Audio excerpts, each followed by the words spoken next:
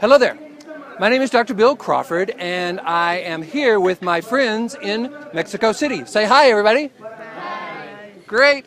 I'm here at the Santiago Rossi Foundation has brought me here, and I thought it would be a great opportunity to make a video about diversity. If you've noticed, that's a very popular topic. If you Google diversity, you're going to get 342 million hits.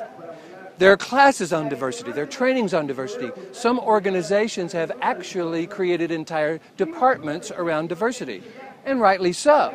We live in a very diverse world. Our customers, our coworkers, all the people that we engage are different.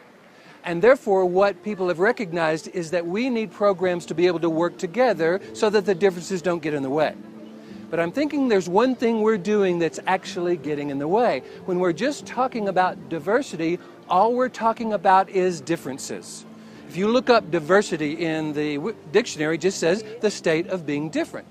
And I'm sure you've all been on different types of groups where people are different, but they're not working well together.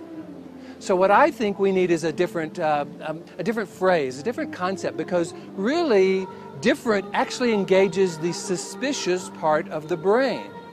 A long time ago when we were in tribes and another person out of another tribe came to our territory, that was a threat. We got suspicious. And we've kind of basically ingrained that in our brain. So we need a new word to put with diversity. And I think that word ought to be inclusion.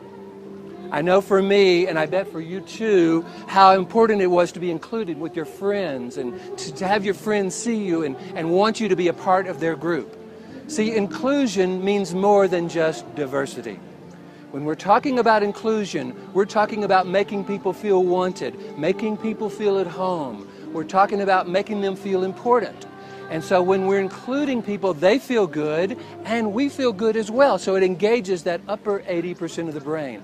That allows people to work together. Again, I'm here at the Colegio Anglo-Mexicano de Coyoacan. Did I say that right? Is that good? Okay, pretty cool. And I am celebrating diversity. I'm going to be coming back on a regular basis as a result of the Santiago Rossi Foundation. It's something I'm really looking forward to, and I thought it would be a great opportunity to make this short video on diversity and inclusion. I hope you've enjoyed it. Here's to you bringing more clarity, confidence, and creativity to everything you do, and I'll see you in the next video. Everybody say goodbye. Bye. Bye.